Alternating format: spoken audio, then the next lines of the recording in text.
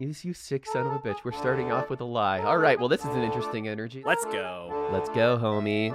I'm so excited. I just can't hide it. Let's say hi.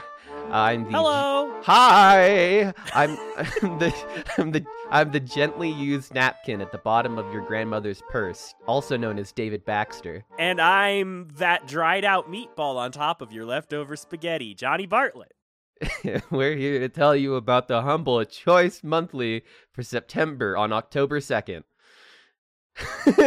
Because we are on time, as always. I mean, since we've started, our episodes have come out literally the week the next bundle is changing over, so... At this point, it's more of a recap podcast than it is really a recommendation, you know? Like, you've already claimed it, probably. You're just trying to figure out which one of these games you're actually going to want to play. Which ones are worth your time. Yeah, which ones are worth your time here, bud? Who knows? Maybe we'll figure our shit out one day if we ever can do this full time. You definitely were ready early this week, and I was not. Yeah, but my games were hella easy. Yeah. So speaking of those games, I guess we can just like hop right into them or something. Yeah. This week we have Patch Quest.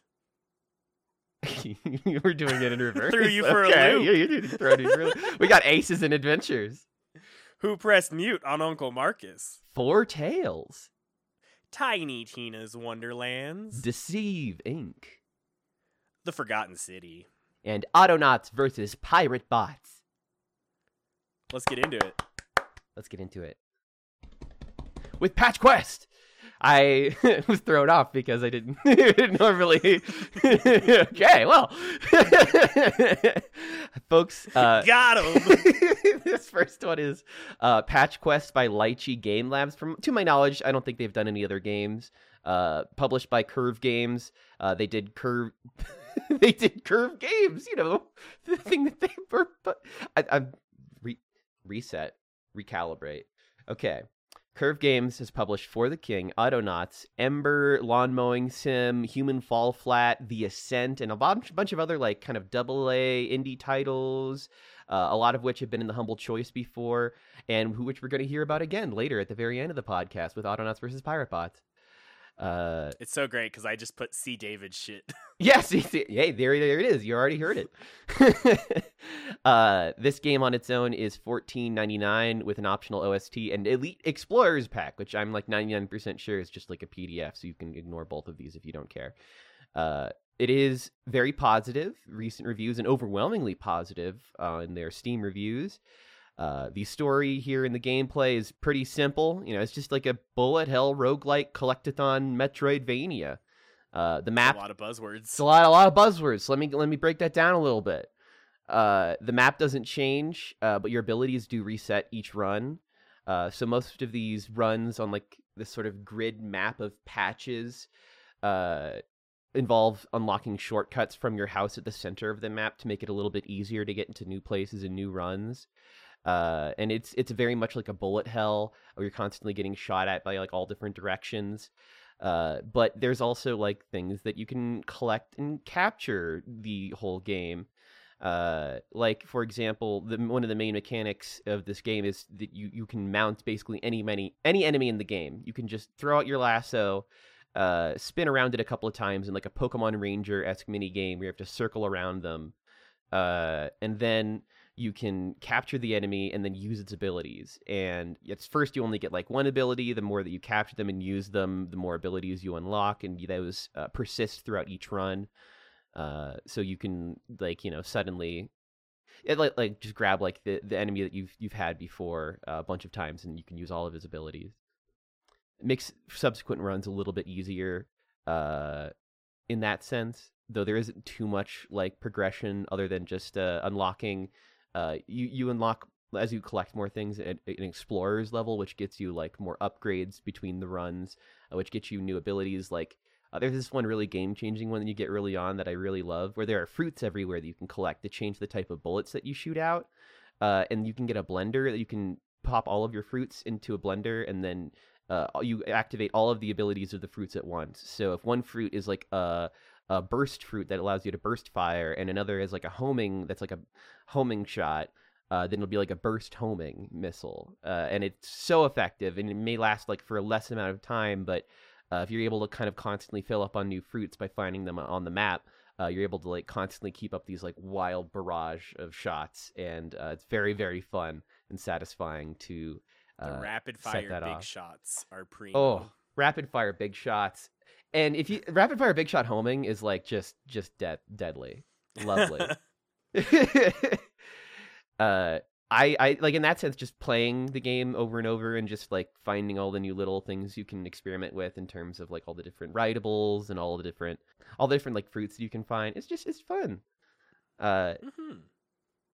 You have like 4 different directions that you can leave from at the start of the game, and my main objective when I was playing was just to unlock all the different areas. But from there, the game it's just about like finding all of these other areas that you can then loop around. Like there's these sort of dungeon-y areas that you kind of have to loop around into that have slightly tougher areas or slightly different collectibles that you can pin on your little board. Which, by the way, after you fight enough things in this game, you can just like grab any item on the environment and just like pin it and then take it home with you. And I love that mechanic. It's just so cute. It's so cute and it's so fun. I'm a sucker for games about collecting things, and just and the then fact they that add the shinies that you can find too that just like they suck you yeah in. Like there's these little like shiny orbs, and like every run that you do your stats reset, but if you find like little shiny things and you touch a shiny thing, then it'll like pop out with these little like I don't know, like Kirby Air Ride City Trial-esque like power-ups where you just like slowly incrementally increase your stats, like riding ability plus, defense plus, speed plus, and you just like slowly That's make your not even character what a I little was bit better. referring to, but Oh really, what were you referring to? the shiny variants of the stickers and stuff that you can collect to bring back to your Wait, there are shiny variants? I didn't even Yup. realize. Oh no. Oh god. Yeah, so there's like a lot of collecting that you can do in this game. There's a lot of time that you can spend just like grabbing all the little things and filling out your little book and making sure that you've ridden all the little monsters, because you get a book that can show you all the little monsters and how many abilities you have unlocked for each of them and how many monsters that you have at least ridden once. And it's fun. You can even take some home as pets too, and then you can summon them in the game as like a thing to help you fight in certain battles for a limited amount of time. It's really fun. And I mean, other than that, there's not much else to say. Like, it's just a really fun roguelike. It's very simple. Sort of like I would compare it a little bit to Binding of Isaac, although it's not nearly as random. In that it's that sort of bullet hell that you play over and over again, slowly getting. In this one, it's that you're getting further and further into this gigantic maze that doesn't really change, but you can kind of constantly unlock little shortcuts. In that sense, that's how it sort of is like the Metroidvania aspect. There is a lot less variance, though, than in this game than like a game like Binding of Isaac.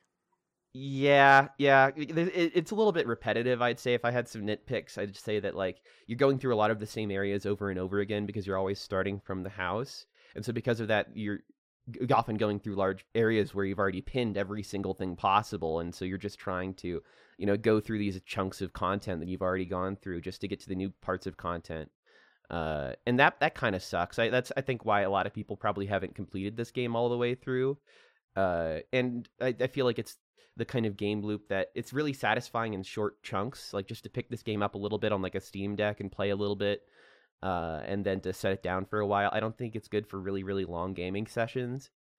But I mean, it's fun. I don't know that there's any like crazy things to talk about here. Wrote down like environmentalism, entropy. I don't fucking know. I mean, you find this often in a lot of roguelike games, is that they're either really heavy in the world building aspect of things, or it's kind of a very facade of story and stuff that's in just service there of the for gameplay. the core loop. Exactly, in service of the gameplay. And that's 100% what this is. It's just the story in service of the gameplay. I mean, there's not really even much of a story to talk about. When I was I thought I was naming my character, but I was actually naming the map. So I'm exploring the land of Pickle Pirate P right now, which is fun. And like there were some small things, like sometimes I would run into an area and like I didn't understand the crystal mechanic quite yet, that you have to hit these crystals in order for it to open up a path that's like in a couple patches away. So I would like see this crystal, hit it a couple times, and then it wouldn't light up, and then it would just walk away. Uh, and that really sucked because then I found out later, like, oh man, I could have gotten like a thing unlocked there, and I didn't. So I had to go back and redo content, and that's never fun. So I feel like there's like small things like that that could be a little bit tedious, especially if you're not paying attention. But I really savored this one. I like it a lot, and I plan to hop back into it. I don't know if I'm gonna like fully complete this game because it is a little bit repetitive, but it's one that I'm definitely gonna be picking up from time to time on my Steam Deck, especially just because it's a nice small file size, so it can easily fit in there along with a bunch of other great games. Speaking of other great small titles, Our next game is Aces and Adventures from Triple B Titles. They also did Pop-Up Dungeon and Ring Runner, and it was published by Yogscast Games, who did Bots Are Stupid, Landlord Super, Brunch Club, Drink More Glurp, and a lot of other little games like that. I don't know if I ever told you, but I used to listen to the Yog Pod, and I'm actually kind of sad they don't do it anymore because I was like an original watcher of the Yogscast. Kind of wild that they're just a publishing studio now. It is wild. It's crazy what money does. Crazy what money does, huh? This game will cost you $19.99 out of the bundle, and it's a very positive game. Okay, so the gameplay on this game is it's a very unique deck building roguelike card game. There's some sort of like, okay, so the core gameplay here is that you have a deck of 52 cards, like a normal playing card deck. But you also have some abilities sprinkled in from whatever class you're playing. So the abilities give you the set to like modify some of your numbers or trade out cards in your deck when you draw them, or like block out attacks. You can change like a 2 to a 4, or change the suit of your card from a spade to a heart, things like that. Really, really simple abilities that kind of give you a little bit more control over the randomness of drawing from a 52 card deck of cards. And the way damage and everything works in this game is it's poker hands. So you draw a hand of cards, and it's if you have a pair, then you can do 2 damage, 1 for each card in the pair, essentially. And the enemy gets to defend, so they draw a set of cards, and if they match what you play, they defend. So if they also have a pair, they defend. But then the winner of that goes to the highest player. So if they play a pair of 2s and you play a pair of 6s, you win and get to deal your damage. If they play a pair of 8s and you play a pair of 3s, you lose and they stop all the damage. That's the core of the gameplay. That's really all there is to it. Is it's just drawing from a deck of cards and attacking and defending like that. You go through your turns, then the enemy goes through their turns back and forth until you win or lose. There's some like items that you can get throughout your game as you go through your runs, where it's like, oh, this increases your attack damage, or for every like black card you play, you deal an extra damage, or you get to add an extra defense to your defending, things like that. Draw an extra card every time you defend. Little tweaks like that kind of just let you bump up your damage or take less damage, but the core mechanics stay the same throughout the whole thing.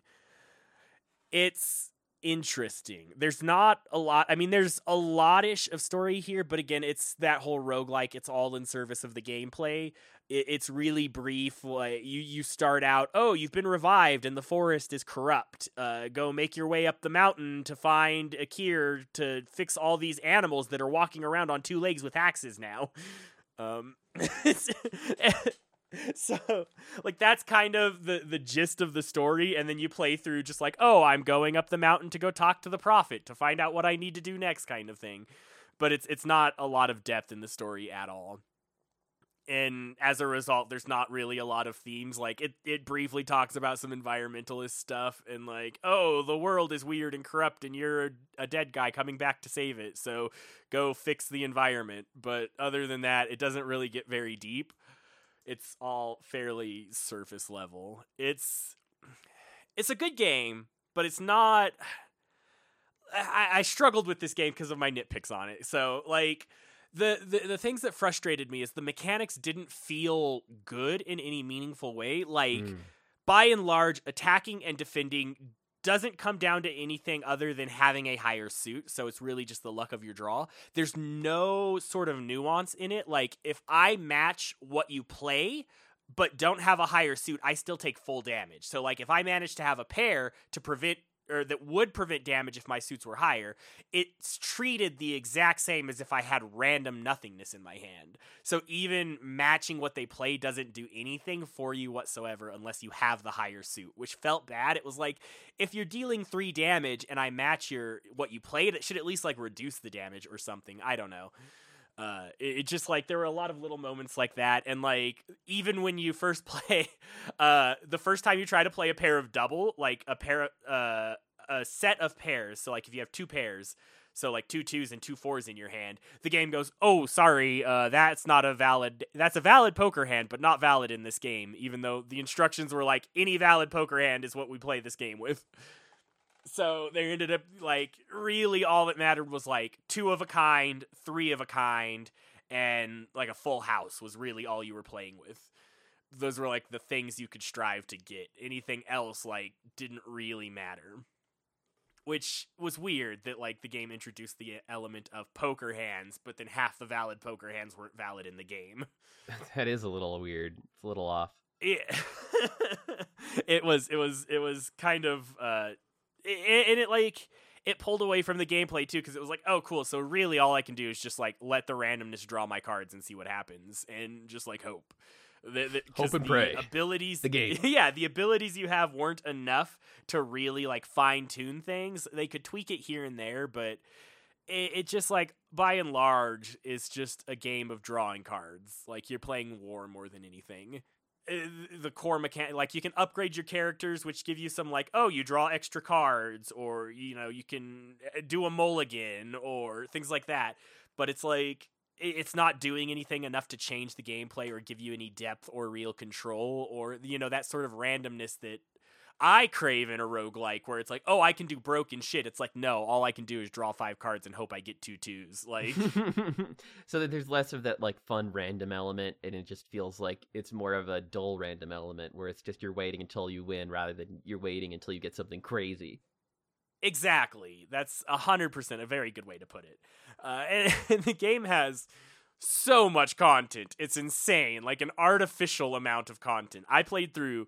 So the way it's presented is there's like seasons, like 4 seasons of a deck of cards: spring, summer, winter, fall, or whatever. And I was playing through spring. And swear to God, there was like, I was on the 10th deck of progression in the spring. Like every time I did this, I was like, surely this is the last one for spring. It's gotta be. And then the board just like extends a little bit wider and there's another deck added on. It's like, fuck, how many springs do I have to go through before I finally finish this? I was on like round 11 in spring. It was insane. And it just kept adding more. I did not feel like it was gonna end. Which I guess goes back to some of the themes in the game that are kind of non-existent with the way it's presented. But like the game gives you some like artificial choice of, as you go through the deck of cards for the world you're in, or whatever you want to call it, the event that you're doing. There's some things where it's like, oh, you're at a mountain pass. You can go the long way or go the short way. And it's just like a choice there that, oh, the short way skips 12 cards in the deck, but you're fighting a stronger enemy kind of thing. So it's like very like lackluster kind of choose your own adventure sort of esqueness. Yeah, it's a good game. It was a labor for me, but it's a decent enough game that I can't not recommend it. Like, I think it's an interesting alternative to some of those games like Slay the Spire and Monster Train, that like if you kind of enjoy those games and you want to break from like, oh, I really have to think about this game and make decisions, this is a good game to switch to. That's like, it's just kind of, it's a game you can put on and do while doing nothing, you know? It may not be my cup of tea, but I'm sure someone out there enjoys this kind of thing. I'm speaking of cups of tea. This next game is so British, you're not going to have enough cups of tea for it, folks. We have Who Pressed Mute on Uncle Marcus, a FMV adventure game here, folks. It is published by Wales Interactive and developed by them, as well as Goodgate Media. Goodgate Media are specifically responsible for another game that we've seen in the bundle a while ago, called 5 Dates, and also the recent 10 Dates. Oh, yes?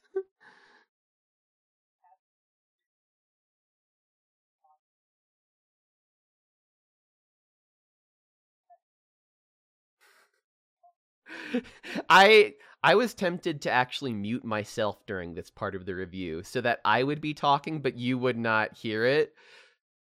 I had that same brain blast, but we're like, I would do the whole review, but you wouldn't hear it. Okay, but anyway, the Wales Interactive has also done the Isle Tide Hotel, the Shape-Shifting Detective. They're also responsible for the Maid of Sker series, but mostly they do FMV games. This game is $14.99. It has mostly positive reviews on Steam.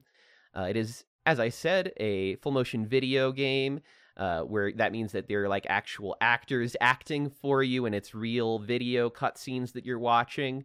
And it's a narrative adventure game where your uncle calls you, and he just lets you know right before your yearly quiz with the fam that, hey, I'm gonna die soon, like within the next 3 hours before this quiz is over, and I'm gonna like die. So you need to figure out who killed me and who poisoned me, so that I can administer the correct antidote. Good luck, have fun. And you're off. You're off to the races. It's an interesting twist where the person who has been killed is not actually dead yet, so he's like constantly consulting you throughout the night of like, you gotta figure it out, man. I'm gonna die soon. I know, uncle. I'll figure it out. I'm gonna press mute on you, uncle, if you keep bugging Yeah, me. at this rate, I'm gonna be the one who presses mute. And which is funny because he never actually enters the call, and there's never actually a moment where somebody presses mute on Uncle Marcus. That never actually happens. The title is a bit of a lie in that respect. Well, I mean, isn't it like, I always assumed it was a metaphor, right? Like the idea of, and sort of in that pandemic era, especially of like online communication, and the idea that like, oh, the mute is his actual death, but like the only interaction with his family nowadays is over Zoom. So like the only you can't tell who did it. Akin to death, exactly, is just like muting the person. Yeah. No, that's very true. And this is definitely a game that was made during that like COVID pandemic cycle. And it has signs of that where everybody is just recording themselves in their own room while they're doing this like family quiz thing, which is a weird setup. You kind of have to just buy into it. Like everybody is like so jazzed to win. And half the questions are like, put yourselves in the shoes of this small African child and think about what it really means to live. And it's like, what do you... There's no point. There's no points. This doesn't matter. Why do you care about winning? But everyone does regardless. And so you have to, while trying to sort of go through this game, you choose like who you're going to side with, and then who you're going to like kind of question. And then you choose if you're going to like press and ask more questions, or if you're going to kind of let them talk on their own. And you have to play the game several times in order to get all of the evidence and all of the information possible in order to actually accuse everybody in the game. So it's kind of like a detective game, but it has very limited options for actually who you are able to question and what you're able to say. It's really more just choosing all of the different options available to you until you've seen everything, and then you can make the accusation at the end, which gives you a little bit more story. Like each game only takes around 40 to 50 minutes per run. Sometimes even less after you've unlocked the skip feature, after you get at least one of the endings and you've accused one of the family members. And there is enough evidence to accuse every single family member. So each accusal results in finding out more info about the family and whatever secrets they have hiding in their life. The characters are as follows. We have Lottie, who's like the Gen Z social media obsessed youngest in the family. There's Toby, who's like the social activist, who's working in Africa, on some like big rescue operation. There's Auntie June, who's like the alcoholic wine mom. The mother, I believe, to Lottie and Toby, though I may have to double check that. There's Bradley, who's like this serial killer obsessed dude who like immediately comes off as like the most obvious suspect, so you know that it's not him. And then there's your mom, who is like this classical music enthusiast and like a complete classic Karen archetype. Like just the one that like everybody is just like they are constantly getting upset at everybody else, and everybody else is constantly getting upset at them for getting upset at everybody else. And it's a really funny dynamic. Yeah. Aren't you is... missing a character on that list? Am I? Oh, I'm missing Grandma! You're missing Grandma! I Nan! love my Nan. Nan is beautiful and perfect in every way. I love Nan. Uh, and every interaction with her is sweet and funny and lovely. Uh, Now I have to get into the spoiler section to actually talk about the game, because I want to talk about some of these endings here and some of the The themes endings and are the such. best part. The following section contains spoilers for Who Pressed Mute on Munkle Marcus. That's not right. If you'd like to avoid them, please skip ahead to 30 minutes. Yeah. So you confront each of these people, and each one of them has like a different crime that they were hiding. Lottie was doing a drug deal, and you find out that she was like doing drugs and dealing with other people at this like family meeting that they had. Toby, you find out, is a fucking liar, and he's not even in Africa. He's in London in some fucking van in the middle of the fucking street. And actually, his social work that he's been doing, he opened up a diamond mine, and he's been exploiting people's labor in Africa. And he's not even a social worker, hardly at all, or at least he abandoned that a long time ago after he got into the diamond business and realized it was a lot more money. Auntie June, I forget what Auntie June did. I think she's just so sloppy drunk. I think that was her thing. She just hates everybody, and she's ready to say it. Bradley, his ending was like kind of a bit. It was so dark. It was dark. It was a lot. He like almost kills himself, and then he doesn't, and then he ends up like desk firing and then killing Auntie June. Like, insane ending, and then it just like credits roll. Great ending on the importance of gun safety, though. Great ending on importance of gun safety. Glad they checked on that. And then if you blame your mom is just like, "You're such an idiot. I can't believe that you did that. You must be crazy. We're going to have to commit you to a hospital," or something like that. Which leaves only one person left. Nan! Nan did it! Nan killed him! So you find out Nan was the only person who was even alive for this crime that happened much, much earlier that was only briefly mentioned, involving like the person who I believe he was like Uncle Marcus's like spouse or something like that. So someone like early in the timeline, they ended up being killed, and it was a cold case, and nobody ever found out the killer or even knew that he was killed. It was just an accident. He left one day, and he never came back. And you realize that Nan was the only person alive at that time who could have even conceivably done it, and you find evidence that from one person that she was around at that time, basically disposing of a car into a lake, and you know that it was probably obviously her. So you confront her about this, and you confront her about the recent murder, and she just admits to it. She's like, "Yep, I didn't want you to find that out, but yeah, it was me. I did it. I poisoned Uncle Marcus." Do you find out why? I believe, God, I'm trying to remember the exact reasoning. I believe like it had to do with that original murder and wanting to cover it up, essentially. And it was like Nan is like, "There's a lot of dark secrets in this family, honey. I didn't want to tell you. I didn't want you to know." And it was one of like the wildest twists. I guess you should play it yourself if you want the full breakdown of events as it happens, because it is really funny. It is really entertaining to see all these people get confronted. It doesn't take too long. It's about like 5 hours to get everything if you're just going through it pretty quick. So yeah, Granny was the killer. Kind of a wild twist there at the end, and I was sad about that because Granny was by far my favorite character because she seemed by far the least problematic, but I guess that made her the most likely to be the murder suspect. So yeah, the themes in this are just kind of like about how people present themselves and how, especially to their family, they want to kind of show up an air of superiority, or they want to show that like they're kind of being the person that they raised them to be in sort of like a narcissistic way, because every person in this family is an asshole narcissist, every one of them in their own unique way, except for Bradley. He's just a little serial killer obsessed. He's fine.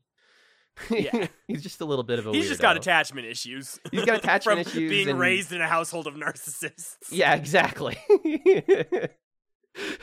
Poor guy. And it's also about, like, you know, connecting with people over Zoom and that kind of how difficult it can be to kind of connect with people and to get information that way.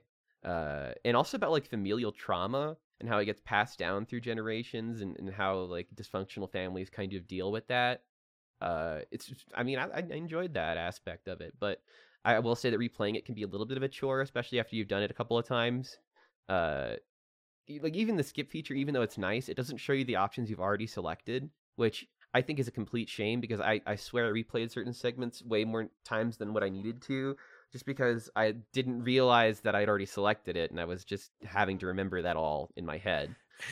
The game does a really good job of, like, knowing you have to play it multiple times and going, here's a cool new mechanic to get through this a little bit quicker. But that's a really good, like, that would have been a good feature to add in, of, like, red text for the ones you haven't selected yet. Exactly, because I all I care about, like, it's, you only give me, like, 2 options at a time a lot of the time anyway. So, like, just let me know which was the option I already chose, please. That would help so much. And there are, like, small little plot holes. Like I mentioned, the family quiz doesn't really make sense the more that you think about it. I don't really get why everybody wants to win it so badly. I think that the only reason why they want it to win... I think that's literally I think that's the explicit reason in text, is that they want to win so that the other people lose. And that's it. And there's also the fact that we never see Uncle Marcus's doctor at all, ever. Like, and he just gives him these 3 different, like, very specific antivenoms, which if he uses the wrong one will fucking kill him. Like, what kind of a doctor would ever do that?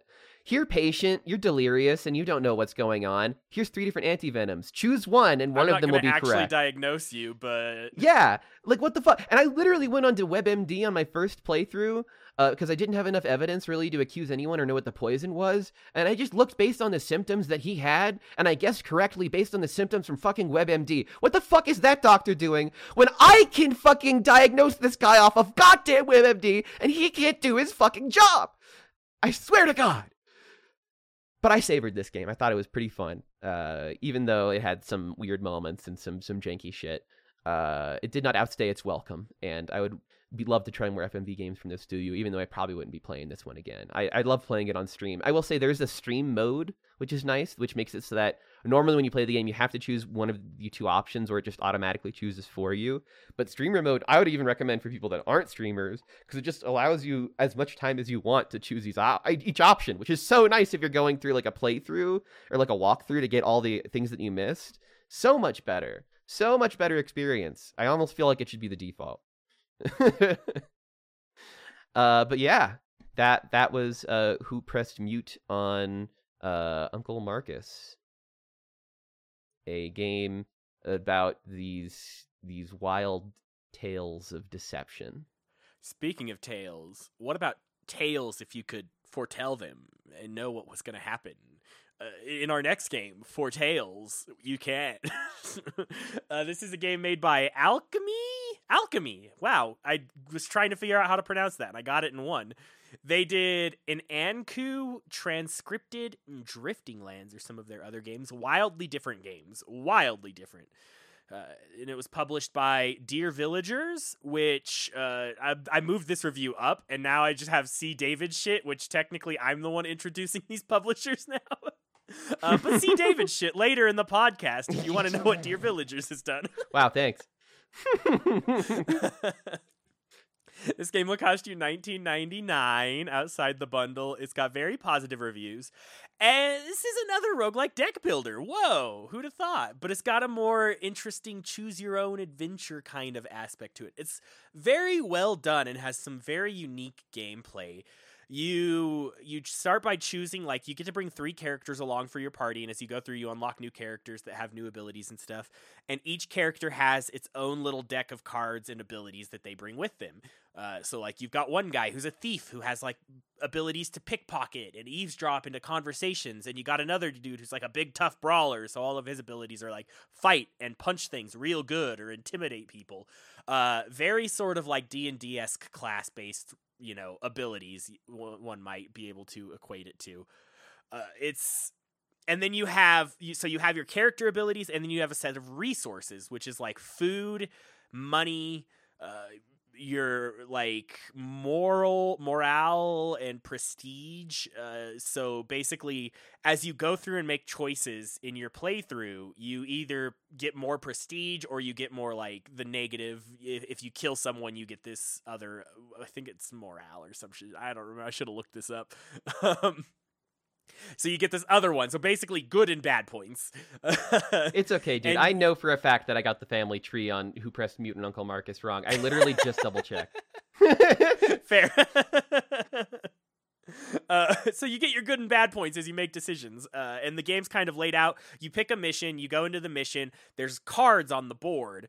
And you can, like, one card is the barracks, one card is, like, the town square, and it's got guards on it that you have to fight. One card is the prison cells or whatever. And so you can use any of your cards that you have, either your abilities or your currency, to progress in each of these areas further into the deck of main cards for this event. And so, like, you can fight the guards, and you can use your abilities to actually kill the guards, which then adds deaths to your death counter, which can have some impact later on. Or you can do things like bribe the guards to not have to fight them, or use your prestige to get out of the fight, or use your morale to intimidate them to make them go away. So you get this like dynamic of making choices with your abilities and your resources to kind of move the progress these events forward in whatever sort of dynamic way you want.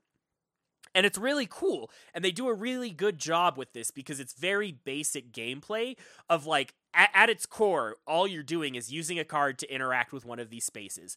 But each card you have interacts with it in a unique and different way that feels really dynamic, and like you can play it in a bunch of different styles. Like you can play this whole game without ever doing combat by bribing your way through things and using your like talkie abilities to get extra prestige to like jump through different areas in different ways. It's really cool.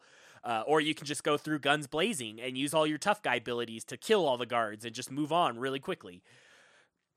It's a really dynamic implementation of very set in stone mechanics. And they expand this out with like in the overworld. So the basic of the story is that the world is ending and you're an oracle bird that saves the day. That's kind of the gist of it. There's actually a lot of story in this game. And almost in the narrative, you play as this little thief bird who steals a magic book for like some dude who hired you to steal it. And when you steal the book, it gives you the ability to see the future. And in that future, you see the city is entirely in ruins and ashes. Like this disease has corrupted everything. This fire has spread throughout the town. Everyone is dead. Everyone you care about and love has died. I'm not marking this as spoilers because this is like 10 seconds into the game. You find this out. The game tells you the ending, and then the whole game becomes preventing it, which is really interesting. Interesting. Yeah. So you come out into this overworld, and it pops up with all these like critical events that's like you have 3 missions to prevent this thing from happening. And so a bunch of other little missions pop up of like what you have to do, and you choose those missions to try to prioritize, well, how do I stop the miners from dying in a fire or whatever? That's not a real event. So how do I stop this event from happening? Well, I can try this mission to go talk to the union leader, and try this mission to go like sabotage the corporation's anti-strike people, like things like that. So you get the ability to sort of like influence these events and try to change them. Which is really cool, and that's how like the mission is laid out. And so you pick one of these missions. It gives you like your objective to do. You go through. You get the ability to rest as you go through, which gives you like it recharges your character's abilities and has some like negative impact sometimes. But that's kind of the core gist of the game, and it's really good. I enjoyed this one a lot. Like the story is in depth. There's a lot of really good discussion about like class. Like your dad is like a striking miner, and you're trying to like save these like striking miners, and it's talking about like the working class. You encounter like poor people all the time, and you can either help them or like oppress them. And it's got a lot of like really good do. Discussion. Yeah, I love oppressing the poor. There's poor kids on the street. Let me beat the shit out of them and take their money. Like, that's an option. So it has some good talks about like class and environmentalism and the impact of like climate change on lower class individuals is like kind of like the core hook of this game, which is great. It is interesting. I enjoyed it a lot. It's a lot of fun. This one was definitely a saver for me. I want to go back and complete a full playthrough of it because like I was vibing on it. The story was really good. The gameplay it's mediocre. Like there's not a super ton of depth to it, and there's no variance. There's like no upgrades or anything that you get. Like the variance comes from how you choose to play it. So most of the game is created through like artificial challenges that you create yourself. Because you can blow through the game really easy if you just use combat. Like, the game didn't get difficult until I was like, oh, cool, I'm just not going to kill anything anymore. And now it became a challenge of, well, how do I actually get and manage the resources to not kill things? So, there's not a lot of variance, and all that comes through in a very artificial way. But it's still fun, and creating those challenges for yourself makes the game engaging and enjoyable. I liked it, and if you like games like Slay the Spire and want a more like relaxed and sort of narrative focused experience that's not as high stakes as those games, it's a very good game. It almost feels like Dungeons and Dragons. It really feels like you got like a little game master guiding you through the whole thing with just like real simple core mechanics to just kind of play a virtual D&D. Game master, virtual D&D. Well, I feel like I'm having deja vu over here. That's just like our next game. Tiny Tina's Wonderlands Chaotic Great Edition is also included in this month's bundle. It's kind of the big ticket item here.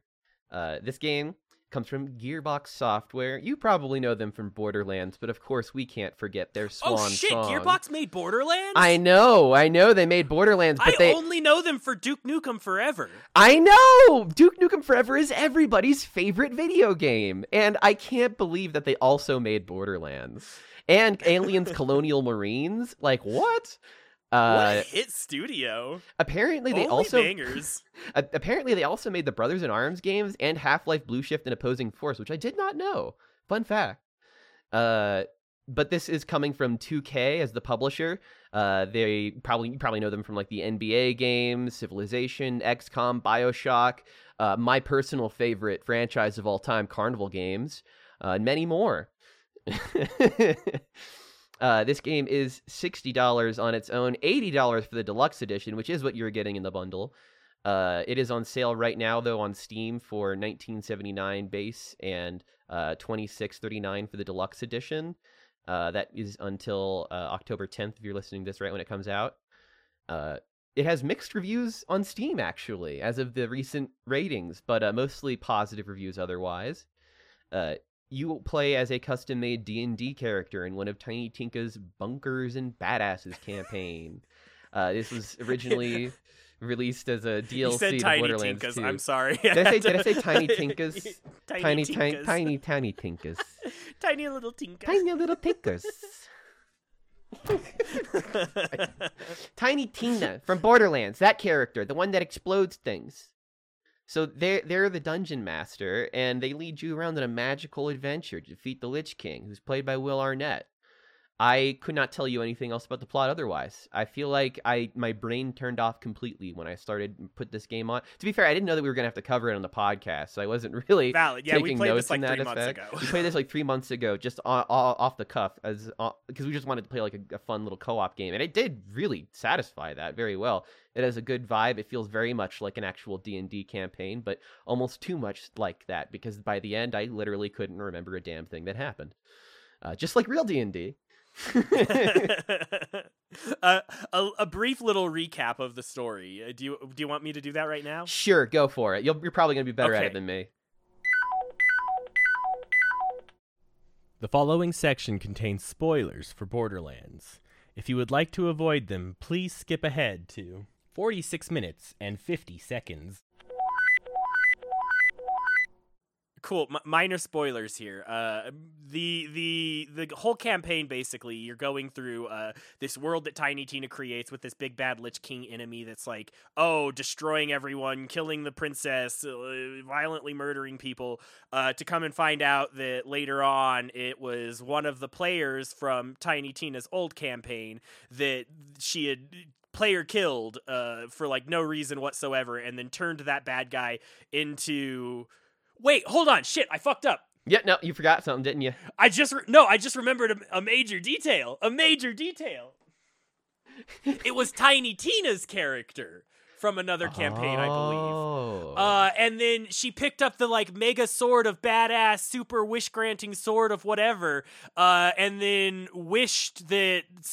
made a wish that like she was powerful or something, and so I don't remember the exact specifics, but then that character got PK'd as a result of making that wish, and became the big bad guy, which was like a big fuck you to the player for like trying to solve the problems with violence, was like kind of the core idea of like, oh, well, if you want to be more powerful, well, now you're just the big bad evil guy. Fuck you. That's what you get.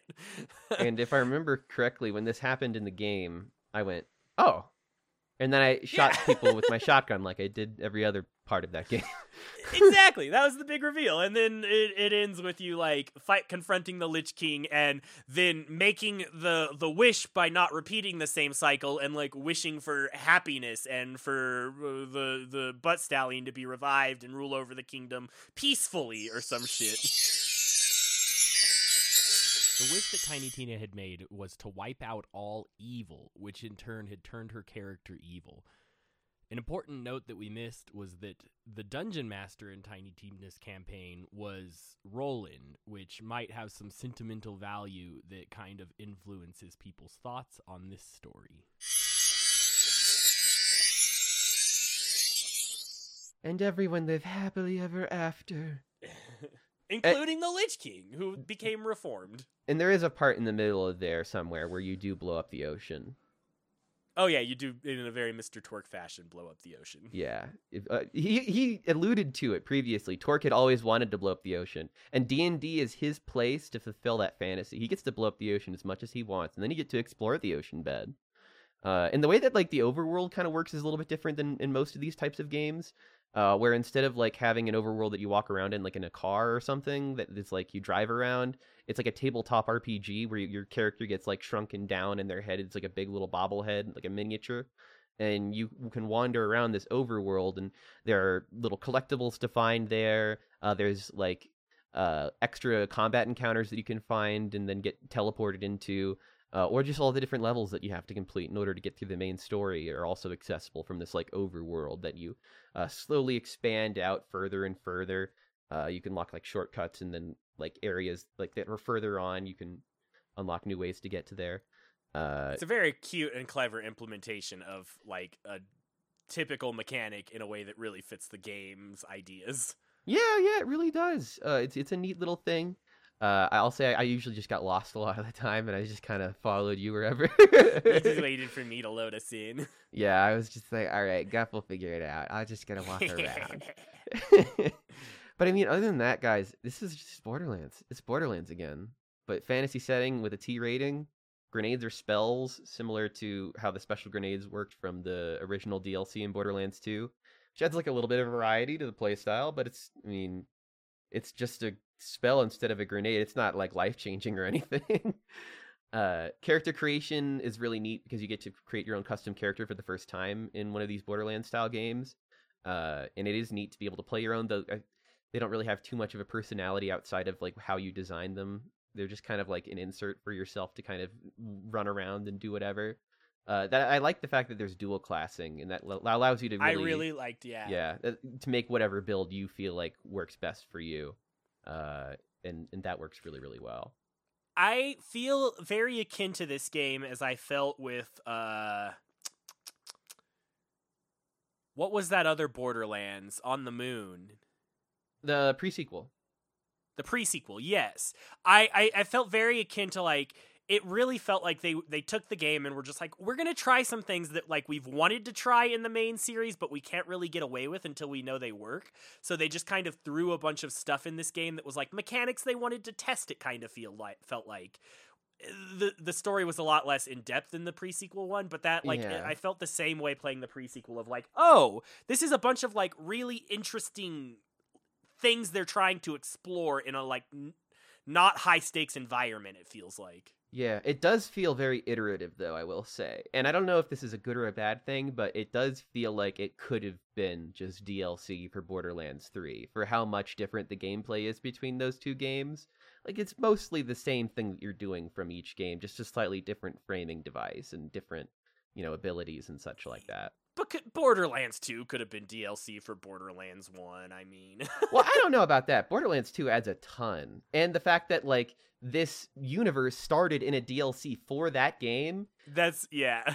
And also the story in the DLC was way better because it tied back to the story of the main game. Because it was about dealing with one of the main characters' deaths and how, like, they use trauma, or D&D is like a lens for them to explore their own trauma and to be able to feel out their feelings in a comfortable place to be able to talk about it. And in that sense, I felt like they were trying to kind of riff on that again, but it didn't hit in that same way because you weren't having the juxtaposition of this is the real world and now this is the fantasy, because it's just fantasy the entire time. And I feel like that almost takes a little bit away from it, because you also need to have the real world to make the fantasy feel more magical in that moment. And I think in that sense, it almost feels like, I mean, this game, I feel personally, really captured a lot of like what D&D feels like. It felt like even the storytelling and writing, like, not to do it a disservice, it wasn't like, I think it could be seen as like worse than the other games, but it felt true to the idea of like, oh, this game feels like someone is improvising this stuff, that like they were put on the spot to name this character, so they were like, oh fuck, that's Mr. Fire in his pants bottom pants. Boy. Yeah. Like, it had everything in this game had a very improvisational D&D nature to it, which I thoroughly enjoyed. And that was really fun. There are some moments of it that are really, really silly and fun and chill, that maybe not super memorable because I can't immediately call to mind any of those moments right now. I think it's that kind of thing, though. Like, mileage may vary when it comes to any Borderlands game, because the writing is what kind of turns a lot of people off from this franchise, I feel like. But it turns some people really on, like they really like it, and other people it's like, God, please, like, mute the sound and then I'll actually play the game. Because you're stripping the flesh and salting the wound. Well, the funny thing about that is that they can't even say that anymore because it's a T rating. Because a lot of this game feels a little bit washed out, and that transcends to the humor as well as just the general gameplay. Because in the regular Borderlands games, you shoot a guy's head and it fucking explodes and there's blood and guts everywhere. And in this game, they can't do that because it's a T-rated game. So they can't swear, they can't do blood and guts, and it almost feels like the cynical parts of me wants to say that this game only exists so that they could have a T-rated Borderlands game and a T-rated Borderlands series. But which is fair. It's fair, and I feel like that's maybe too cynical of a take about it, because it is doing a lot of really cool, interesting things that the Borderlands games are not. But I think the interesting caveat with that is that, like, I think there is some place to acknowledge the justice that it does in doing that. Like, the game still captures, like, the feel and the experience of playing a Borderlands game in a way that you could enjoy with your kid. Like, true. If you are actually hesitant to introduce them to those, like, violence and the themes and ideas that are presented in it, this is really, at its core, a silly, goofy D&D game story that is told through a lens that is, like, approachable for younger audiences, too, which is a very admirable and interesting thing to do for the franchise. Of like, a lot of people who grew up on the Borderlands series, like people my age and your age, are having kids now these days, and giving them a means to, like, hey, introduce your favorite franchise to your kids now because we know you've got them, is kind of a very cool thing to do.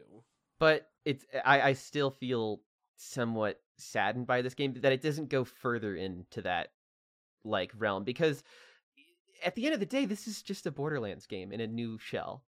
Like, when I first heard of this game, my impression of it was that the weapons would be a lot different than they ended up being. The weapons just feel like slightly fantasy versions of, like, a shotgun or an assault rifle or a sniper rifle or whatever. And I just wish that they had played even more into the fantasy aspect. Like, one of the first guns that you get is sort of like a crossbow that's like an automatic crossbow. And something about that was really fun. And then I realized, like, they're just going to replace bullets with arrows, and that's going to be the whole game. I mean, I think in that sense, it's really hard to do that in a franchise that already takes things to the extreme like that. Like, Yeah. how do you make a sword gun when you already have a gun that shoots swords in your franchise? Yeah. Like, they are like you have a gun that shoots bees. Like, what do you do in a fantasy realm that's not already being done in their sci-fi realm? Yeah, so it might not be a super fair critique, but I still think about that while I'm playing the game. And it's also, valid. It's valid. Something else that I should mention: we did not actually play any of the DLC. In this game this version of the game includes all of the DLC. But from what I can tell, it doesn't seem like we were missing out on much because every single one, including the overall season pass, has a very negative rating on Steam. And from what I can tell, it sounds like each dungeon is just like not very unique and very like copy paste, and it just takes a long time to get through, and it's just repetitive busy work is what it sounds like. When we were playing, I was looking into the DLC, and I saw that like most of the complaints seemed to be that it wasn't the scale that people wanted from like a Borderlands DLC, you know, where they add a whole Tiny Tina's Adventure. It was like, here's this one sort of randomly generated dungeon that you can go through to fight this one. It was adding like in Borderlands you have the typical like raid bosses that are hidden throughout the maps, you know, that you can fight. This game did not really have a lot of that. So to speak, and the DLC added that essentially. And so it was like, here's a single environment with a raid boss at the end. And like, maybe that's cool for some people, but I'm so used to Borderlands having such killer DLC. Like, I remember the first time I played the Zombie Island of Dr. Ned from the original Borderlands, and it just completely threw me for a loop. I was like, whoa, this is what DLC can be? This is like a completely different universe. It felt like a Scooby-Doo game with all the zombies and like shenanigans that went on in that DLC. Like the Borderlands series has such a high pedigree for DLC. I think that's part of the reason why it's so negatively reviewed right now, considering the fact that this break-off franchise happened exclusively because it was a DLC at one point. So it's like we almost expect there to be like, if you're gonna do that again, then I don't know, like people expect to see that level of caliber, and it just wasn't up to that level. I feel like I'm like jumping to the defense of this game so much, but like, well, you did like it. I'm a fucking sucker for Borderlands. It's one of my favorite franchises. The gunplay in this game is so fucking tight. Yeah. I have so much mindless fun playing this series. You could fucking give me a steaming pile of dog shit that's a Borderlands game, and I'll be like, fucking yeah! Is it Borderlands, and do I get cool guns? That's all I give a shit about. But maybe can I play with my friends with fun guns? I played through all of Borderlands. I just don't love the Borderlands games alone. Like, I mean, they're okay alone, but it's just like, it's a co-op game. You need to have friends that make them have fun. 100%. I don't know. Like, yeah. But I'm a little bit turned off just because I've played so many hours of Borderlands that like I see the game loop, and like it's just, you have to be really, really into the game loop. I feel like you have to also smoke a lot of weed to be able to really. It's a really good. I don't smoke any weed, and it's a really. It's a good weed game. This game. The only other game that I can compare to that has the same sort of feel of a game loop that I love as much as Borderlands is Destiny. Like the core gameplay, the gunplay, the game loop on that game. I could play that game for fucking hours too. But like both of the games, I would only ever play with friends because they're co-op experiences. Like they're way better with people. But to the defense of this game, one more thing I wanted to say that we didn't mention. Is that this game was developed entirely in the pandemic. This was a pandemic game. I forgot about that. Yeah, this is. Yeah, like they made this game completely remote. They did not work in the office at all, and it has received far less funds than any of the other Borderlands games. So like this was like not just like you know, a cheap knockoff Borderlands game. Like it was made in a very specific set of circumstances that like for what it came out of is phenomenal. That actually does make a lot of sense. I honestly completely forgot about that. But you know, I overall this game was a saver. Just with some minor caveats, like the DLC isn't the best, and you know, if you're not a fan of Borderlands, you probably won't like this one. It's just Borderlands again. But if you are a fan of Borderlands, give it a shot. You'll probably really like it. It's great. It's Borderlands. It's Borderlands. You know, more fun with others.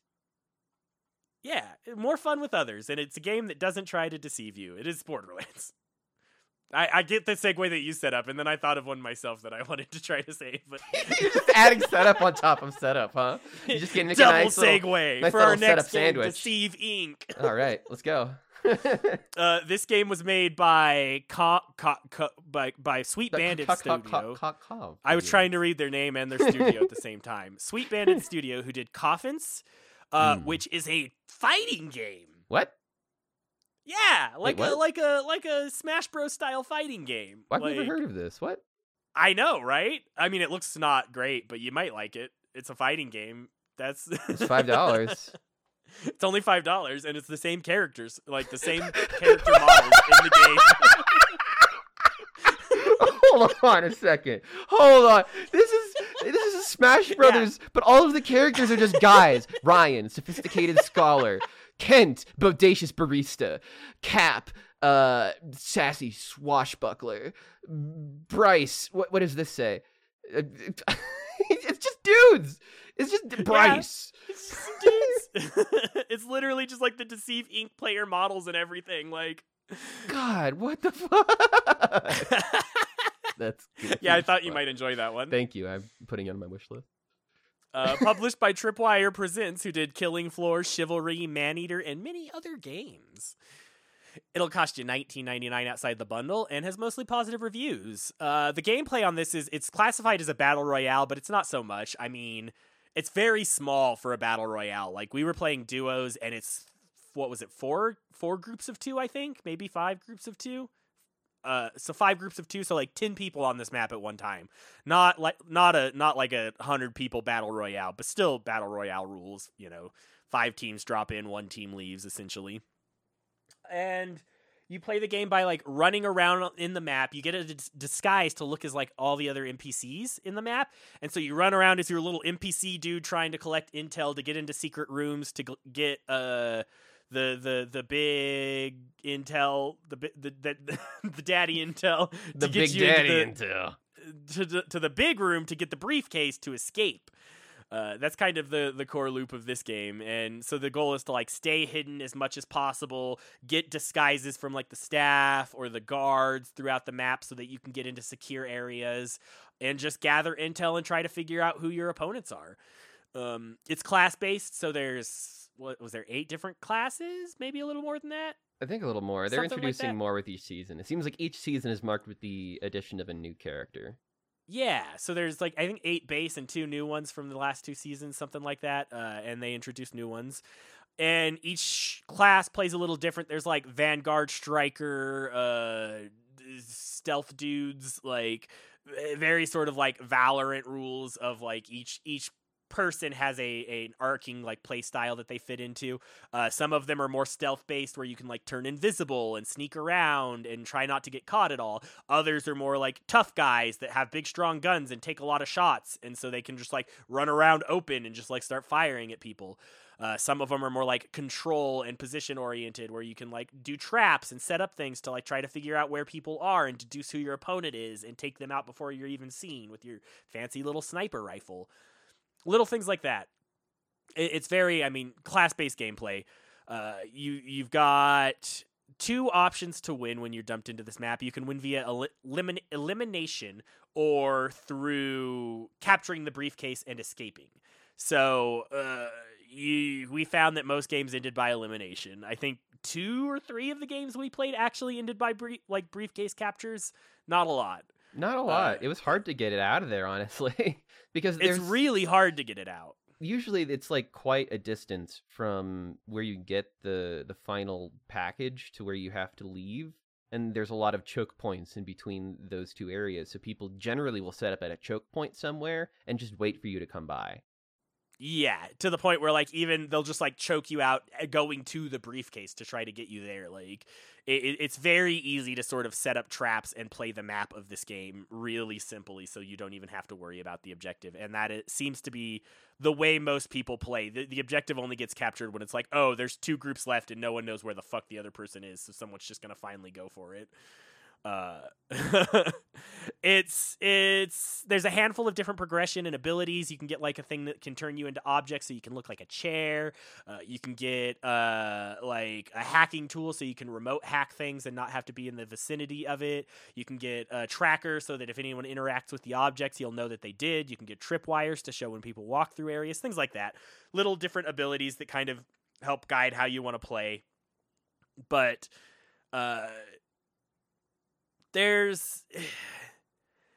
I struggled with this game a lot because, like, one, character abilities and items are locked behind progression, so there's a very clear gap of, like, who's been playing for a long time and who hasn't, because as you play longer, you get access to better abilities and better, like, equipment to use. So there's that very clear, not only skill gap, but also progression gap that you have to deal with as a player in this game of, like, oh, cool, well, I have one object I can use going against these level 400 people that have, you know, fully upgraded characters and every ability in their arsenal, which is like, that's, it's not fun as a player to experience. There are so many times while playing this game, especially in solo queue, where I would just be like, how the hell did they know?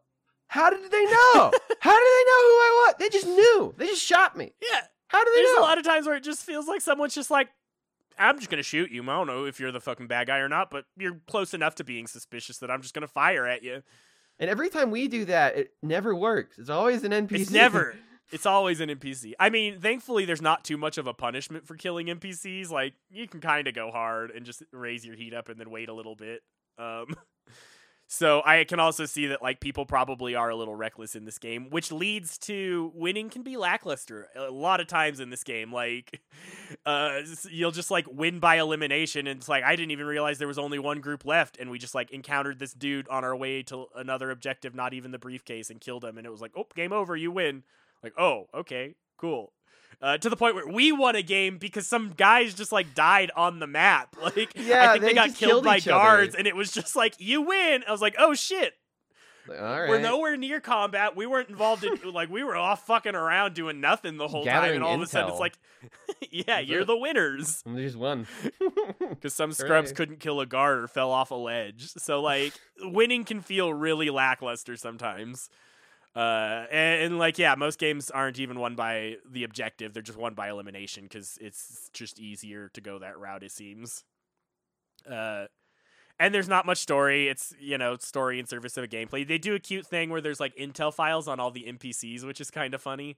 But it's just, like, generic NPC intel, and, like, all the characters have a little bit of a backstory, which you can kind of glean from the files, and from, like, they have some cool, like, Ludo narrative. Like, one of the big tough guys pulls out his locket to look I at was his, like, about to picture say. of his wife and child, so he Yeah. gets no damage while he's just, like, admiring his family. Chavez is really funny. That was my favorite Yeah. moment of just seeing him pull out the picture of his wife and child so he doesn't get hurt. It's real cute Ludo narrative that also plays onto the trope of, like, the tough guy cop that, like, One looks last at his job. locket in a serious moment. It's like, this one's for you, baby, and then goes in guns blazing and doesn't die. Like, it's very Yeah. cute. Very, very good storytelling through non-narrative means in that sense. But that's it. There's not a lot of themes. There's not a lot of story. It's just this game was a saver for me. I enjoyed it a lot, but, like, I'm a sucker for hidden role sort of, like, assassin. Like, this captured the feel of Assassin's Creed multiplayer in a kind of way that I haven't seen a lot of these, like, the ship games do. I really love hidden role games like this, where it's like I have to blend in with the crowd and try to be an NPC. It's so much fun. I think this game could do it a lot better. I think there are games that have done it better, but it's co-op and it's a good time for, like, I just need a dumb little game that captures the vibe of those games without having to deal with the shitty, all these games inevitably end up dead and never played anymore because apparently there's only 3 people on the planet that like hidden role games. So And then Among Us. it's happened. gonna die. This game's Maybe. gonna die. I But feel as of like right it, now, but- matchmaking's pretty simple. It's Yeah, pretty there's still clean. people. It's not too hard to get a match. There's people playing, so, like, if it's your vibe, if you like these sort of, like, Assassin's Creed ship style games, you'll probably enjoy this and play it while it lasts, because it's not gonna last forever. It's gonna die, just like all these games Damn. do. Dark. Well, speaking of everybody inevitably dying, our next game is called The Forgotten City. And this game is really cool. Let me tell you about it. It's by a brand new developer called Modern Storyteller. They haven't made any other games, but the Forgotten City actually used to be a mod of Skyrim, and was reworked into being Whoa. a full release. I know. And also, if you ever play the original, it's actually much different than the Forgotten City actually is. So it's mostly a different experience. The main thing that's the same is just the framing device of once a rule is broken, everyone suffers. Otherwise, the Skyrim mod is entirely in universe about like the Skyrim people, and this game is all about Roman folks. It's the full release version of this game. It is published by Dear Villagers, which I guess now I have to tell you about them because Johnny didn't. Uh, they've done a bunch of games like Revita, Edge of Eternity, Scourgebringer, Fort Solace, and a bunch of other kind of more obscure indie titles. This is $24.99 with an optional OST and collector's DLC, which I'm pretty sure is stuff that you can mostly skip if you don't really care about it. It's just like a 3D print statue and like something else. Uh, it has very positive reviews and actually overwhelmingly positive otherwise. A lot of people really enjoy this game, and for good reason. It is a narrative-driven time loop adventure game set in an ancient Roman city deep in the center of the earth. Everyone here lives under the rule of the Golden Rule. If any one person commits a sin in this place, every single person will be punished and turned to gold. So it's a game about learning about this city and all of its inhabitants and about this loop and trying to figure out how to resolve everyone's problems. And as soon as you arrive in this Roman city, you get to meet the person who explains the time loop and how it works. And you can immediately just start arguing politics with him. You can immediately start being like, well, I don't think that Roman ethics are actually that great. And he's like, what do you mean? Roman ethics are the best in the world. They're the single greatest achievement mankind's ever achieved at this point. And so you can tell that this game was made by a lawyer, and it comes through in the writing. This is some of the best writing I've ever played in a video game, period. It has some of the best dialogue I've ever played in any kind of Bethesda adjacent RPG ever. The dialogue boxes are so well written. They are funny and engaging while also tackling really deep philosophical subjects like the nature of sin and what it means to be a moral person. Like within minutes of playing this game, you're talking with a Roman centurion about like the meaning of what it means to sin and what sin means. And there's all kinds of really interesting historical details like at this period in time, there's this new cult going around that is starting to cause problems in Rome after the burning of Rome. And that cult is what we know now as Christianity. So there are a couple of characters that you find out are like secret Christians, and they go to this area with like this fish symbol in order to secretly worship their singular god instead of the multiple gods that they're meant to be worshiping as Romans. It's just so fascinating, and I really enjoyed diving headfirst into this game. Tonally and mechanically, it feels way more similar to something like Groundhog Day than Majora's Mask, just to give an example, where Majora's Mask feels like kind of dire and hopeless, and a lot of the people that you save, you can't really save again on future loops. It's very sad in that way. Whereas Groundhog Day is almost more about like reveling in the beauty and the power of being stuck in this loop and being able to understand everything perfectly and be able to save everybody's lives. So that eventually, you can solve everyone's problems without breaking the golden rule or find one of these various different endings. I'm not going to go super into detail about all of them until later. But yeah, you can't do anything like stealing or murder or anything like that unless the gold apocalypse gets triggered. And if it does, then the guy who explains the time loop to you runs over to the place where you started the game at. He kills himself and activates a portal that you then jump through to start the loop again over from the beginning. So it is just a fantastic, brilliant little game. There's even like different starting options that you can get. Like I started as an archaeologist, so I got to translate all of like the Latin and stuff like that automatically, and it gave me like extra little details and bits about the lore. Like there are certain really small details here that are really, really well researched because they were in contact with a person who's extremely well researched in Roman history. There are small things that you wouldn't even really think about, like the carrots are purple in this game because genetically modified carrots that are orange only existed in like recent years, and they wanted it to be as historically accurate as possible, so they have purple carrots in this game, and it will note that if you choose the archaeologist disposition. But there's also like the soldier start, which might be my favorite start because you just get a gun. You get a real modern gun with 10 bullets that you can use, and only 10 bullets. You never get any extra bullets. But you can just walk up to that guy who starts that time loop. You just shoot him dead. Game ends. Ending 1. And the fact that it's like open enough to allow you to do those kind of things is just all right. Well, that might have been a little bit of a spoiler, but now I really have to dig into the spoiler section here, because I have to talk about this game. There's so much good shit to talk about here. Oops, all spoilers alert. If you'd like to skip the spoilers for The Forgotten City, please skip ahead to 1 minute and 28 seconds. And if this gets rambly, I'm sorry. I'm just gonna go for it. I'm gonna go right off for it. So awesome.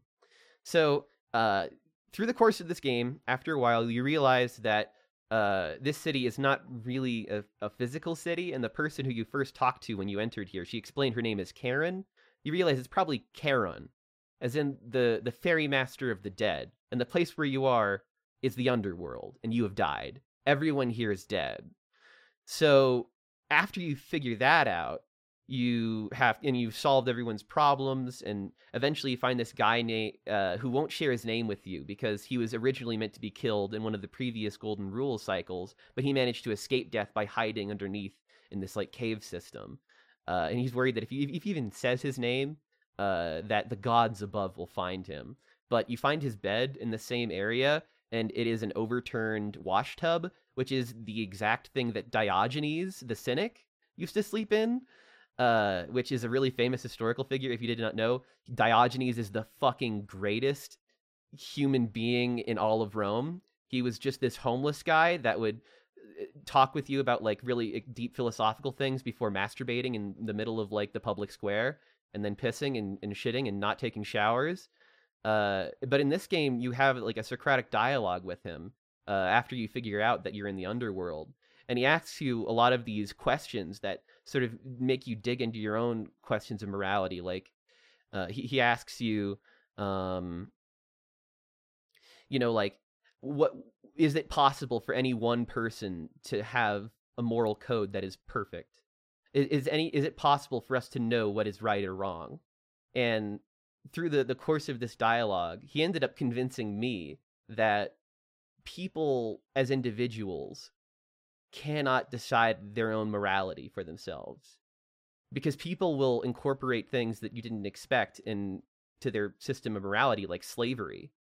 Like that individuals themselves cannot necessarily govern themselves perfectly. It is very difficult to know inherently what is good and what is bad, even though that's what's being asked of everyone in this city by the god in charge. Is essentially to like, you need to know what's right and what's wrong on your own, is what they want to sort of figure out. And so I was convinced by this guy that society has to be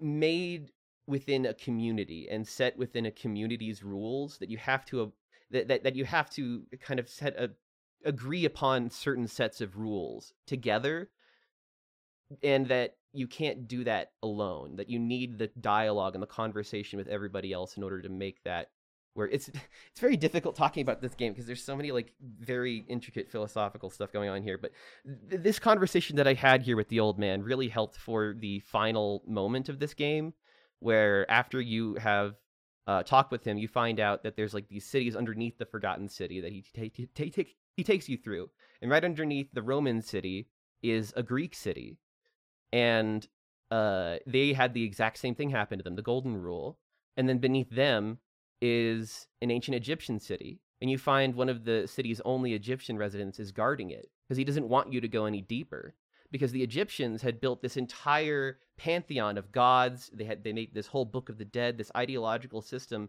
that was unique to them, and they considered themselves to be the best, most superior civilization, even though the Greeks later built on top of the Egyptian ruins and sort of claimed it as their own. And then the Romans came on after them and then said like, hey, no, we're the best. And then they built everything on top of their previous civilization. And you don't like this guy, it's an interesting conflict because he doesn't want you to go any further. He wants you to say, no, this is the truth. Egyptian word is the truth, because they want to be the one that are right.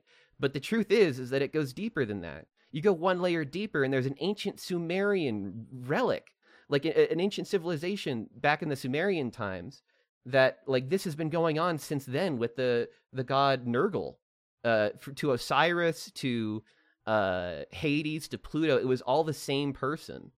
And it was just societies building on top of each other, constantly saying our version of society is the best. It's the most moral one around. And they completely erased the previous society. And then they just repeat their same problems. They have the same golden rule that they keep breaking. And you find out, you eventually get to meet God at the very end of the game. You get to meet him and confront him. And the only way to like basically win the game the proper way is to convince him that he had never had any chance of winning successfully under this golden rule that he's opposing. Because he's like this alien that comes from another planet that is like a fucking superior race of beings that they claim to have like ultimate rule over all morality. And like they live in a society without murder, without theft, without any bad sin at all. And so they see humanity in their early stages, and they make a bet. They say, I'm going to make 1,000 coins, and any person that has this coin in their pocket when they die, they'll get sent to the underworld. And when they get sent there, we're going to make them live there for a year. If they can live there for a year without committing sin, then we will like leave humanity alone. Because that means that they can be, they're proof positive that like humanity can live like us. But if they can't, then humanity is essentially doomed and they abandon them forever. So you basically have to convince God, this challenge that you're trying to do, that you've been unsuccessfully doing for, 2,000, 3,000 years, it was always doomed to fail. Because you aren't telling them what is and is not a sin, but they're working within what they think is and is not a sin, and they're corrupting themselves. You know, even though people aren't killing each other, they are doing things that are extremely morally bankrupt. You know, like, so basically you have to basically complete every single quest in the game and solve every single solution. And you'll meet people like a guy who has the cure to save somebody else's life, but he's withholding this life-saving medication for like an absurd amount of money. And stealing it is a sin, and it will cause everyone to be killed. But withholding the medicine isn't a sin. It's the actual sin, yeah. But like that's the morally gray area where this game is really getting into some interesting philosophical arguments of like, okay, well, if this is a sin, and if this isn't, is that moral? Or is there a system of morality that goes even beyond what this fucked up golden rule has imposed? So you basically have to convince this guy that the golden rule is fucked up. It never would have worked because it's creating a corrupt system where people are enslaving other people so that they can't leave the city. They're chaining them down. They're you know, causing other people to commit suicide in order to get out of their debts. Like these are things that the golden rule does not frown upon. So, but they're obviously morally bad things to be doing. So you basically have to convince him, hey, you fucked up. You never had any chance. It's not humanity's fault. The game was rigged from the beginning. You would have never been able to do this. You would have never been able to succeed because the way that this was set up guarantees corruption. It guarantees failure. And so instead you're trying to define morality based on action instead of consequence. And you have to convince him that our modern version of morality, even though it is imperfect, is better. Because we have a societally imposed violence if you commit acts against the law. And if you commit acts against this agreed upon meaning, then you will be put away. And it is the threat of violence that creates the society that we live in today. And that as imperfect as it is, it creates a peace that works. and it, and you, then heard it, you heard it here first. Fucking David supporting the thin blue line. I guess so, because by the end of it, I was actually convinced. I was like, "Fuck, you're right. We actually do kind of need like some threat of violence in order for people to actually be upstanding citizens, because people can't create their own morality for themselves. If they do, then they'll allow things like slavery to happen, because they're just like, you need to have a level above the people to enforce those rules." And then you have which to convince goes him, into like, the modern day interpretation of this, and the Yeah. idea that, like, well, the threat of violence is super archaic. What we really need is a system and set of tools to report immoral behavior, and a solution to correct that behavior that is not just a threat of violence, but rather results in treating the root that caused the immorality to begin with. Exactly. And like this game gets into so many interesting philosophical places of like, is it even possible to know what's right or wrong? Can we even know? And I argue that we can't. I argue that it's impossible to know. And that's the game's point. And that, like, by the end of it, you can even convince this guy that, like, the people who sent him here on this bet in the first place were probably just trying to get rid of him for political reasons. And that the place where he came from is probably not so perfect as he claims either. There's probably lots of problems in that society that he isn't even able to see, you know? Because he is so built into his mind that he's the morally superior one. Just as the Romans were, just as the Greeks were, just as the Egyptians were, just as the Sumerians were. That they believed that they had the right view of morality. But that there can be no perfect view of morality, because morality is so flexible and it's so hard. Just a system we've created. It's in a order system we to create the for underlying ourselves. societal problems that causes misbehavior to begin with. Exactly. So it's like, if we want to live in a society that, like, can function, we need to have it, even though it's fucked up. And I don't know, it's an interesting ending. And then you also get the feel-good ending at the very end. If you save everybody and you talk with God and you tell him to fuck off, he takes everybody out of the golden rule world and he brings them back to life in the real world. And they actually start living lives in the modern day. There's like a year-long time skip, and you get to hear what every single person is doing in the modern day now. So you get to hear that, like, the old centurion is now working in, like, the United States Army, and he's surprised that they're still studying ancient Roman techniques of war. He's like, we actually had it pretty right early on, but there's only a couple things I still need to kind of resort to now, and, like, figure out now. Like, he's wearing, like, camouflage military fatigues instead of this, like, bright-ass bronze armor. And, you know, like, every character is just fun to see and check in with. There's the character who is withholding the life-saving medication is, like, such a dick. I hate him so much, but he hasn't works for Big Pharma now. he hasn't gotten his comeuppance yet. He's basically like, hey man, I know you're from the future, so you know everything, because by the end you're basically like an oracle, because you know everyone's problems and are immediately able to solve them. So they call you the Oracle. And they're like, oh, you're an oracle. Tell me, what do I have to do? And you can tell them, like, oh, invest in, like, all of these things that are going away, like print media, invest in TV, invest in, like, and you tell him to invest in that, so he loses all of his money off screen after the credits roll. So even everybody gets their comeuppance. Everybody else gets to have a fun, happy ending if you get the good ending. And it's just the things that this game made me think about, challenging me in ways that I'd never really thought about before in terms of how morals even work. And it's just the whole idea of, like, building a society on top of previous societies, and each society thinking that they're the best, most superior one, is so foundational to understanding how the world works and how everybody always thinks that they're in the right moral sphere. But it's so hard to say what's right and what's wrong. I'm just gushing at this point, repeating myself, but I think it's suffice to say that this was a saver. There were some occasional goofy glitches, some performance hitches. Sometimes it's hard to find people when they're on their, like, daily tasks and schedules. But I mean, God, I completed this game. I 100%ed this game. And I didn't have to. I just really liked it that much. I think that this is a game everyone should play. Whether you're a fan of, like, Roman history, time loops, and philosophy or not, I think it's just a genuinely good game. If you were to take all of the combat, or most of the combat, there's a tiny amount of combat with, like, a bow at one point. If you were to take most of the combat away and just make it a game about exploring the city and learning about its inhabitants, that is what this is. It is the best parts of every Bethesda game that I have played condensed into a little narrative time loop game. And Galerius, fuck, I didn't mention Galerius. Galerius is the best part about this game. Fuck, I love Galerius. Galerius is the first guy that you see in every loop. And Galerius immediately trusts you. He loves you. He does what you say. And he'll just go and he's the guy who at the very beginning of the loop you say, I want you to go here, do this, do that, save this person, cure his rheumatism, and do that. And he'll do it. And he just does it, so you don't have to do it every loop. And every time loop game needs a Galerius now. I'm sorry. What a good mechanic. But yeah, that's an amazing that's such a mechanic. good way to deal with that.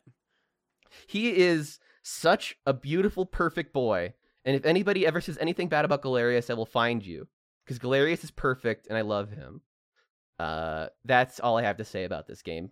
Please give it a try and find your love for Galerius like I did. Speaking of wonderful little NPCs that can do everything that you ask them to, our next game, Autonauts versus Pirates, has several Galeriuses. In fact, an army of them that you can control. Oh boy, my favorite. This is a game from Dinky Studios, who has also made Autonauts. Full stop. That's the other game they've done. And it was published by Curve Games. You can go ahead and rewind this podcast to David's review section where he mentions that. This game costs $19.99 and has very positive reviews, which is really interesting because like there was a bunch of people dunking on it because they were like, this was supposed to be DLC. So it got the Tiny Tina's treatment here too.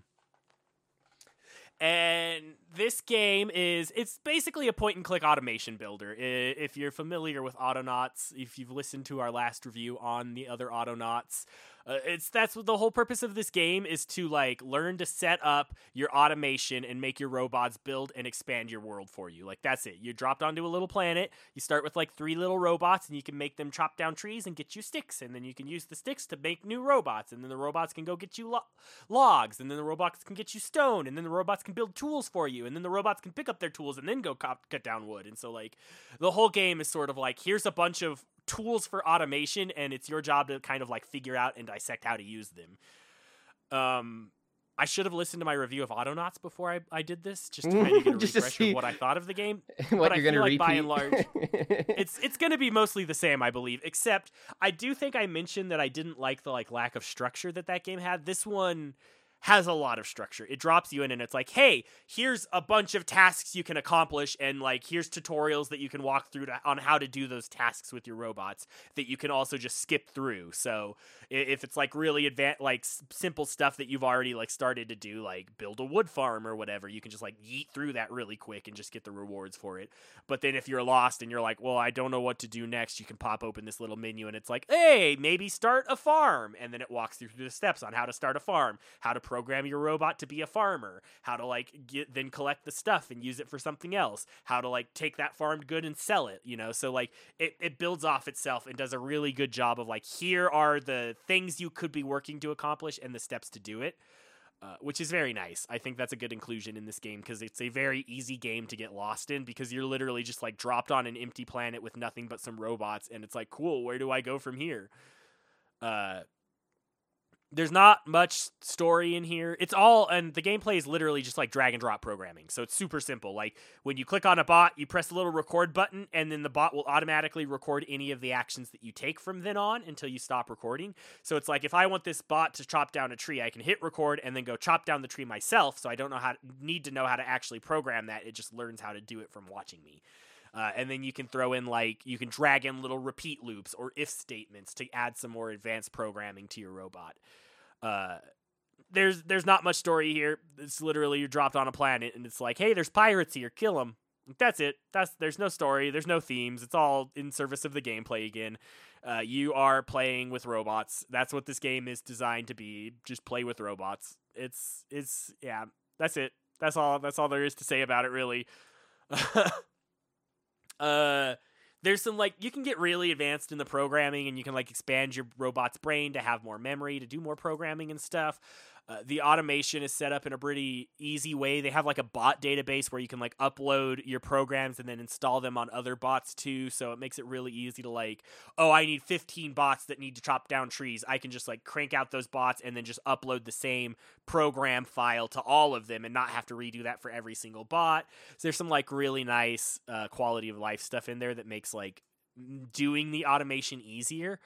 But in the end, it's just the game's not really my jam. And I said this about the last one too. I think that like it is a game that is like it is too simple for the actions that it's trying to give you to do. Like you can do complex programming in this game, but all you're doing for this programming is making bots cut down trees or make you like simple tools or move things from one place to another. Like it's automating resource management more than anything, and there's just like not a lot of depth for what you can do for that. Like it's only so simple. Like there's only so much you can do with that kind of automation, and like if I wanted to explore the limitations of what I could do with code, I'd just do it in Visual Studio and not do it in a cute little game with robots. Like it's like my skill in programming is further beyond than what this game can really do for me.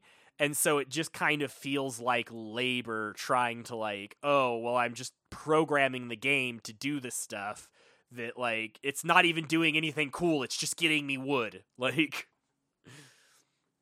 so it's like the Zachtronic games do programming really. Like Zachtronics it feels like you're programming, but you're doing really interesting things and completing objectives with this in like a complex way. Like you have a puzzle you're trying to solve. In Autonauts, you're not trying to solve a puzzle. You're just trying to reduce the amount of actions you have to take in the game, it's like a weird premise to build off of. I do think the game is not bad. It's not a bad game. It's just labor for me. I found some value in playing it. Like I've been doing a lot of programming for work lately, and so it's been nice to like visit for loops and stuff in this game and like, oh cool, I can like kind of tweak my programming here to get a better idea of like I can optimize my loops by doing it this way instead, and then I like that's like translating into real world skills of like getting better at optimizing my actual loops in programming. Which is nice. Like, oh, I don't need this to be a forever loop. I can just make this a loop that is like until this thing is complete, which is nice. So there's kind of some value in that I found in what I had to play this game. I think it's a fantastic game if you want to learn the basics and syntax of like programming. And like how to build an if statement, how to build for and while loops, how to like understand code at a level without like with some immediate feedback instead of trying to like actually script from scratch. Like this is a great way to kind of build those skills and understand programming syntax a little bit better if you have no idea about it going into it. And it's an engaging and interesting way to do so. Like I think this game serves a good purpose as almost educational material. And is that same way as like fucking Cool Math for Kids or whatever was like probably a great way for like you to learn the basics in an engaging way. But it's just like it's not my cup of tea with the skills that I already have. I just wanted a lot more complexity. Like I need to go play Zachtronics. This game makes me want to go play Zachtronics games. That's what it is. You're like, I want more complexity. Give me more. I want to be frustrated that I can't figure out how to program it, not be like doing it easily. I see. You want more challenge. Exactly. It's not a challenging game, but it's got some merits. It's yeah, that's what I have to say about it. It's Autonauts. Hell yeah. Watch the trailer and you'll get a good idea of it. Well, I guess that's it. We made it to the very end. That's it. Oh we made boy. We made it. Yeah. So, what's your game of the week, buddy? You know, I really like the way you talk about Forgotten City, and I like the themes and ideas that it explores, and it would almost be my favorite game if I didn't have a dumb little cum brain that just liked shiny guns and shooting things. There's something about fucking Borderlands that just hits my ADHD, dopamine-deficient, rattled brain where I get the fun of, like, loot boxes and bullshit without putting any money and shit in. It's good. It's Tiny Tina's. I'm a fucking sucker for these games. With the way you were defending it, who would have guessed? But I do really like the concept of Forgotten City, and I feel like the Socratic dialogue and the themes and everything it explores and everything. Like God, I didn't even touch on like a lot of good shit about that game. There's so much that I couldn't stupid even dumb talk Borderlands game wasn't on here, that game you would have convinced me for that game to be my game of the month. Hey, it's chill. It's my game of the week, so we can keep that easy. We can have mine and yours. We can enjoy both our lunch and our dinner. We get vapid bullshit with Socratic dialogue. Woohoo! Vapid bullshit and the most philosophically intense game I've played all year. We created postmodernism with our choices for the week. Hooray!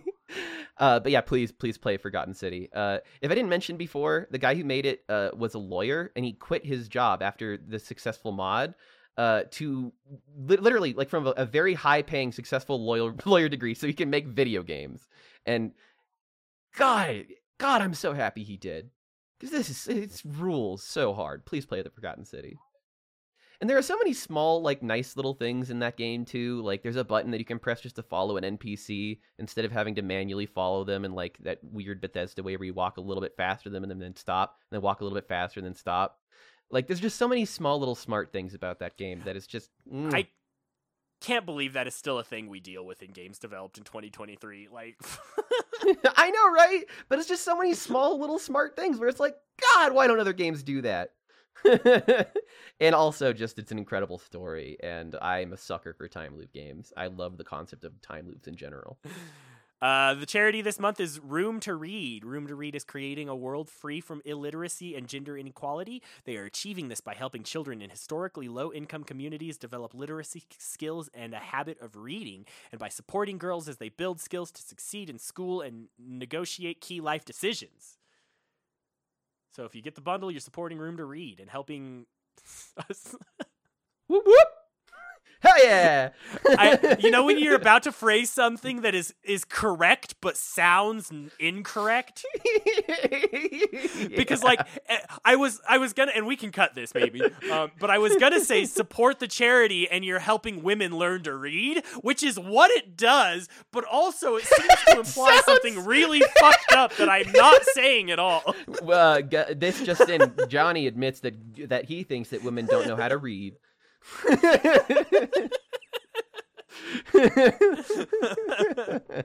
It's amazing how a sentence can mean two things in like a wildly different way, even if it's not intended. Hey, that's just the nature of language, baby. Hell yeah. What else you been up to this month? I have been playing a ton of Dead by Daylight. I actually managed to hit rank 1 iridescent, which I've never done before, which is like the highest possible rank for a killer in that game. I just kept winning, and I couldn't stop, even when I didn't mean to. And then I was also playing a little bit of Deep Rock Galactic. I started Neon White. That game is so good. The soundtrack is so amazing. Good. It's such a fun, like, speed game to, like... I literally will replay each level until I get, like, the fastest time. It's so good. It's and, so like, stylistically cool. Ugh.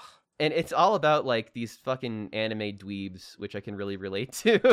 And they're all trying to be tryhards, it feels like, and they're all just goofy and fun. And I also played a little bit of the Saints Row reboot, because it came out on the PlayStation free games this month. And I am saddened that Volition is no longer with us, that this was the game that was their death knell. Apparently they've been working on it for a very, very long time, and it feels like that. It feels like a game from 2013 somehow. Like teleported its way into 2023, but it's fun. It's not the worst. I certainly miss the Saints Row character customizing aspect of it.